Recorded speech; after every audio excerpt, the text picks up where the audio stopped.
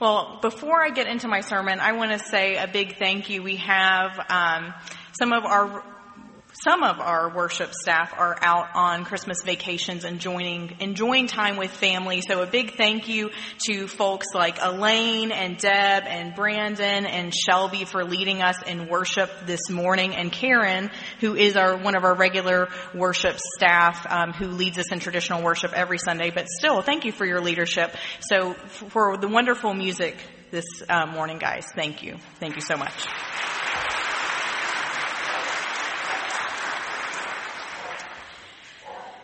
But waiting.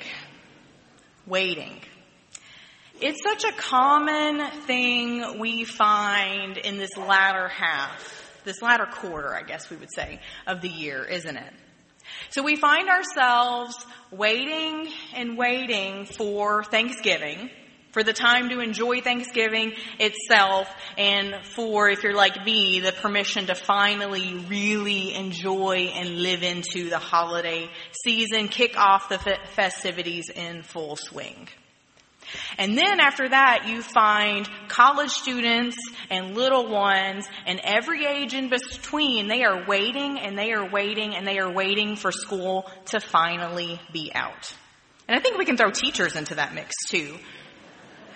And so they're waiting so they can maybe sleep in, depending on their age, but they're all going to relax and play. And then we all wait and wait and wait for Christmas, for the sacredness of that candlelight service, for the joy of opening presents, for the comfort and the preciousness you get of gathering with family and friends. And so now, today, whether or not you're going to stay up until midnight, we wait and we wait and we wait for the new year. And so I don't know about for you, but for me, it feels like each year since 2020, there's been so much hanging on that idea of waiting and waiting and waiting for the turn of a new year. So in the wee and fresh hours of 2021, we knew in our souls, if you're like me, as you were watching those few healthcare workers that were some of the first people to get the vaccine, so they got that special permission to go to the New Year's Eve celebration. So we're watching those few people socially distanced, and so in the wee fresh hours of 2021, we knew anything had to be better than the year prior. And so then as we're looking ahead until 2022, we thought maybe this is it. Maybe this is the year that this pandemic gets really behind us, whatever that means anyway. 2023, this is the year when it finally turns around, right? And then here we are again in 2024. We are watching, we are waiting, we are looking with hope. Despite a year with war and violence, rumors of war, we are clinging to the hope that this new year will come and that things will get better. Despite whatever may be going on for us personally, whether that is grief, uncertainty, relationship turmoil, job issues, health struggles, what have you, we hope that the new year is going to bring us something better. We watch and we wait with hope. So December 31st, New Year's Eve, in the Methodist tradition, brings us something that we call a watch night service. So it's this idea of watching and waiting and praying with hopeful anticipation for the new year. Connecting with God in an intentional and meaningful way as we reflect on the year prior and we look with that optimism to the year ahead. It's a day and a service of watching and of waiting. And that resonates with our souls and where we find ourselves on this day of the year. And so very fittingly, our scripture passage for today features two individuals who, guess what? They watched and they waited. They paved the way for us in this idea. Their names are Simeon and Anna. So hear the word of God from Luke chapter 2, starting in verse 22.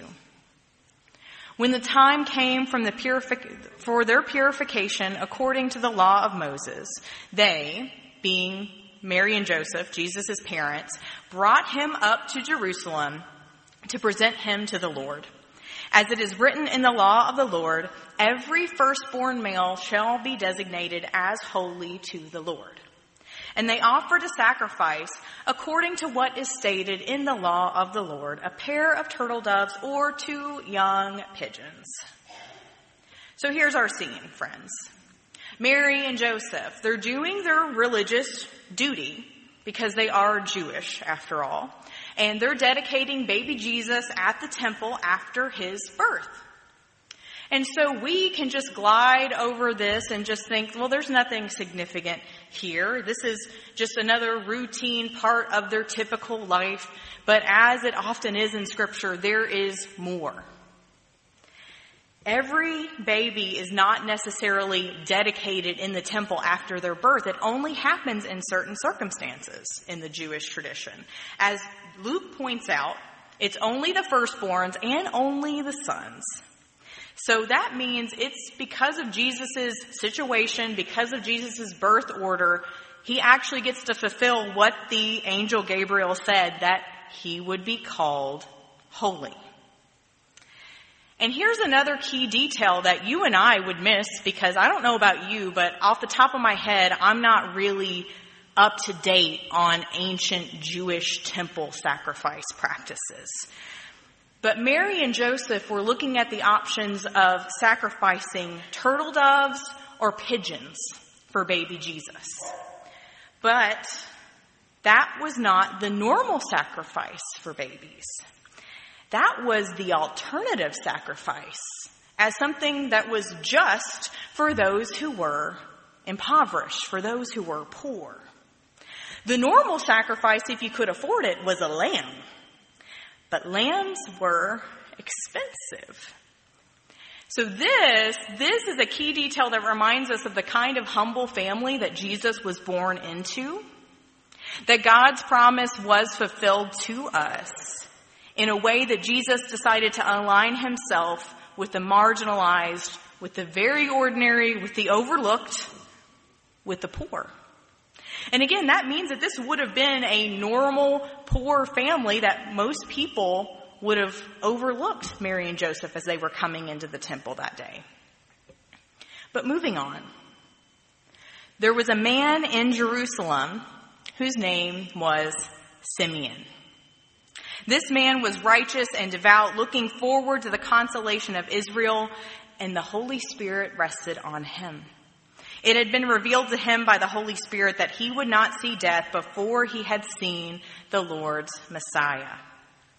Guided by the Spirit, Simeon came into the temple, and when the parents brought in the child Jesus to do for him what was customary under the law, Simeon took him in his arms and praised God, saying, "Master, now you are dismissing your servant in peace according to your word. For my eyes have seen your salvation, which you have prepared in the presence of all peoples, a light for revelation to the Gentiles and for the glory to your people Israel." And the child's father and mother were amazed at what was being said about him. Then Simeon blessed them and said to his mother Mary, "This child is destined for the falling and rising of many in Israel, and to be a sign that will be opposed, so that the inner thoughts of many will be revealed. And a sword will pierce your own soul too." So here we have this amazing saint introduced whose name is Simeon. Simeon. Did you know that Simeon is a name that literally means listen? And that's so fitting because that is actually what he spent his entire life doing. It's a very accurate description of him. He spent his life listening and watching and waiting for the coming of the Christ child. To see this prophecy fulfilled and to affirm for Mary and Joseph and for us, the readers of this gospel passage, the gravity of the coming of the Christ child, the gravity of the coming of Christ. He kept watching and waiting and listening in hopeful anticipation. And of course, out of nowhere, here comes this completely ordinary, average, poor family coming into the temple for a routine religious ritual. Other people would have missed it, but he had eyes to see it. He had eyes to see it for what it was. Because he was listening. Because he was open. The Holy Spirit allowed him to see and celebrate what was happening for exactly what it was. It was both this personal fulfillment for him to finally have heard what he was listening all his life for, the cries of the Christ child. And it was a prophetic fulfillment for the world. And so that is how he explains this all to Mary as well.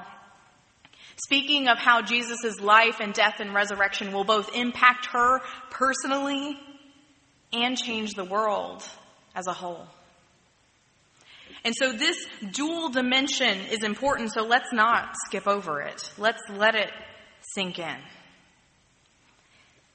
That's both personal to us and good news for the whole. Both and. The gospel is good news for you personally, and it should be. God coming to us in Jesus is good news for each of us personally. It can and it should bring you personal peace and hope and love and joy and faith that makes a difference in your personal life. But the beauty is it does not stop there. Because it is also good news for our world. Jesus also brings peace and joy and love and hope and faith to our world too. To the oppressed who are in need. To strangers who are in need of welcome. And here's the kicker. Yes, even to people who we may not really like. It's for you, but it's also for everyone. It's both and. And so when we switch the dynamics, this is where Anna comes in. Lovely Anna, the prophetess, one of the many women throughout the Bible who preach the good news of the gospel of Christ. So you can see why I am a big fan of Anna here. There was also a prophet, Anna, the daughter of Phanuel of the tribe of Asher. She was of great age, having lived with her husband 7 years after her marriage, then as a widow to the age of 84. She never left the temple, but worshiped there with fasting and prayer night and day. And at that moment she came and began to praise God and to speak about the Christ child to all who were looking for the redemption of Jerusalem. And when they had finished everything required by the law of the Lord, they returned to Galilee, to their own town of Nazareth. And the child grew and became strong, filled with wisdom, and the favor of God was upon him. So Anna was here as well. Anna was on the scene as well. And Anna also had eyes to see and to understand and to believe.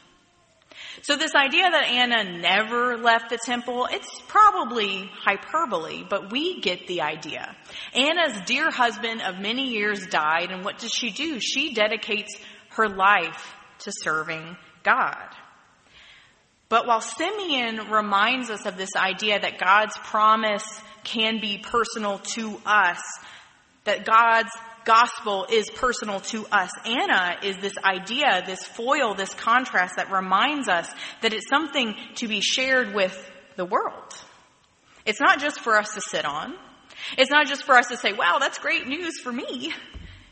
It's to share, and it's to spread, and it's to live into, and it's to use It's good news to use to change the world.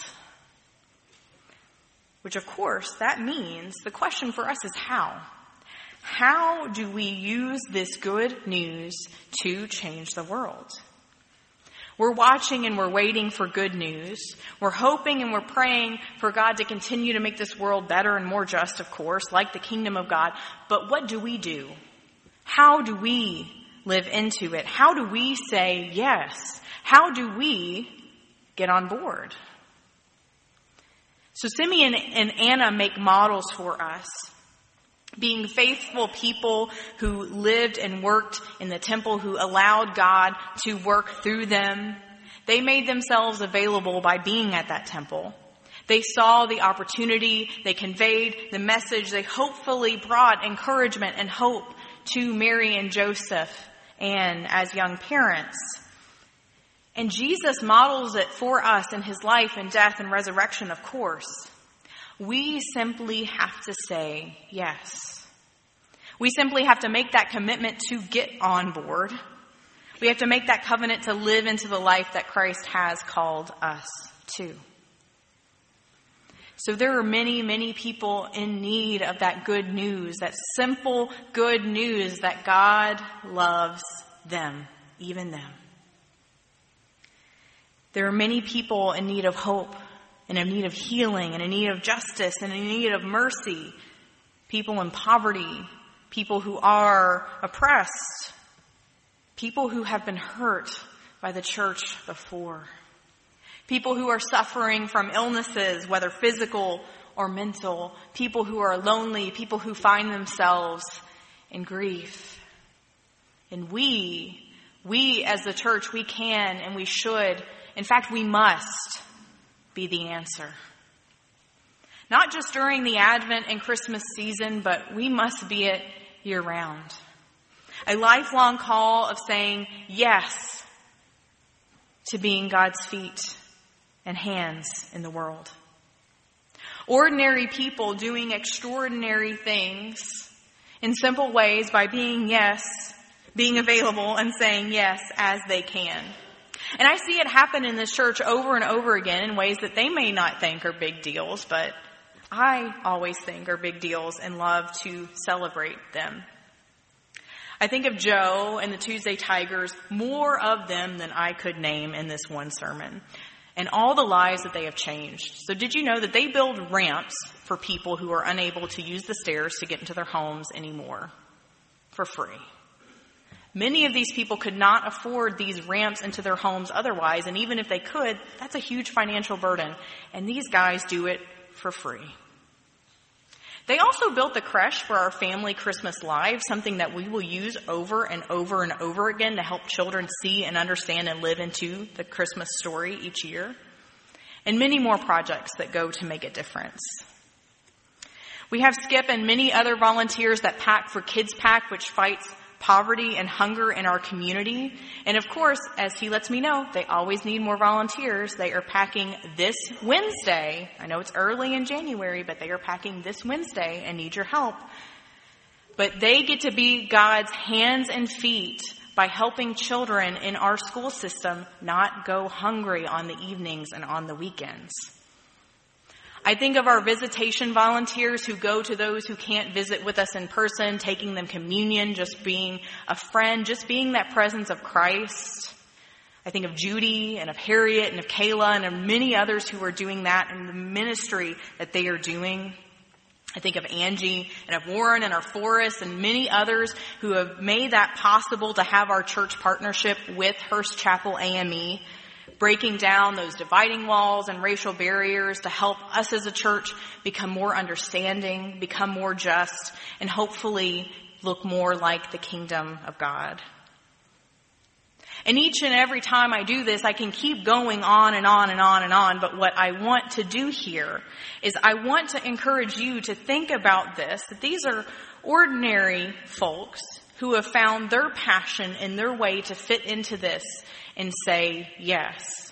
And so may you, in a similar way, find your way to say yes. Find your way to see and respond to how the Spirit is working in you like Simeon and Anna. Maybe you love kids and you would love to volunteer with our children's ministries or our neighborhood ministries. Maybe you have an hour a month and can pack with Kids Pack. Maybe you have the technical ability to become a Tuesday Tiger, or maybe you have the opportunity you want us to teach you. You can help us in the tech booth during worship. Maybe for you, your next step is to simply learn more about joining this congregation or take your next step in baptism.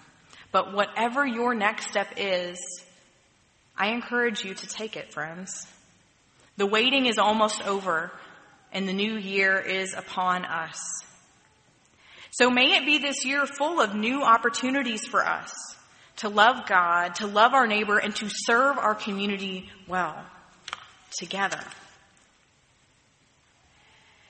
So it's a tradition in a watch night service to use what's called the Wesley Covenant Prayer. This may be something that is familiar to you. It may be the first time you are hearing about it or anything in between. So it's a prayer written by John Wesley, who is the founder of Methodism, and it is intended to help us recommit and renew our covenant with God.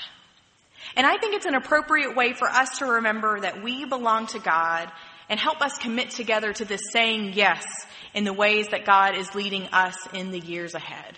So as we close this sermon together, friends, let us join together in reciting and praying the words of the Wesley Covenant Prayer. I am no longer my own, but thine.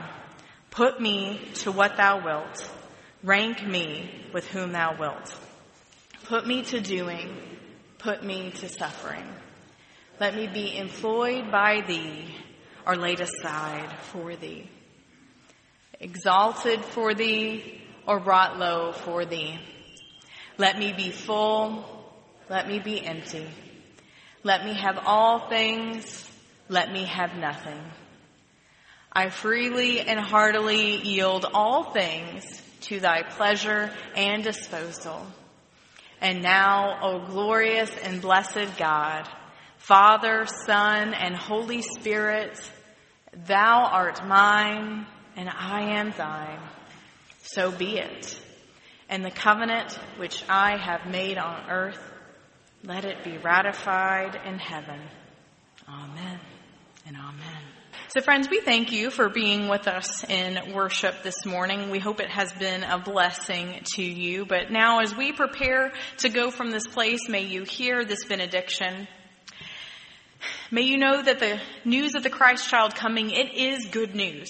It is good news for us all, but it's also good news that changes this world.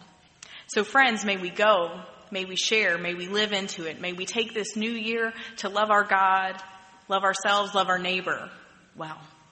In the name of the Father, and of the Son, and of the Holy Spirit. Amen.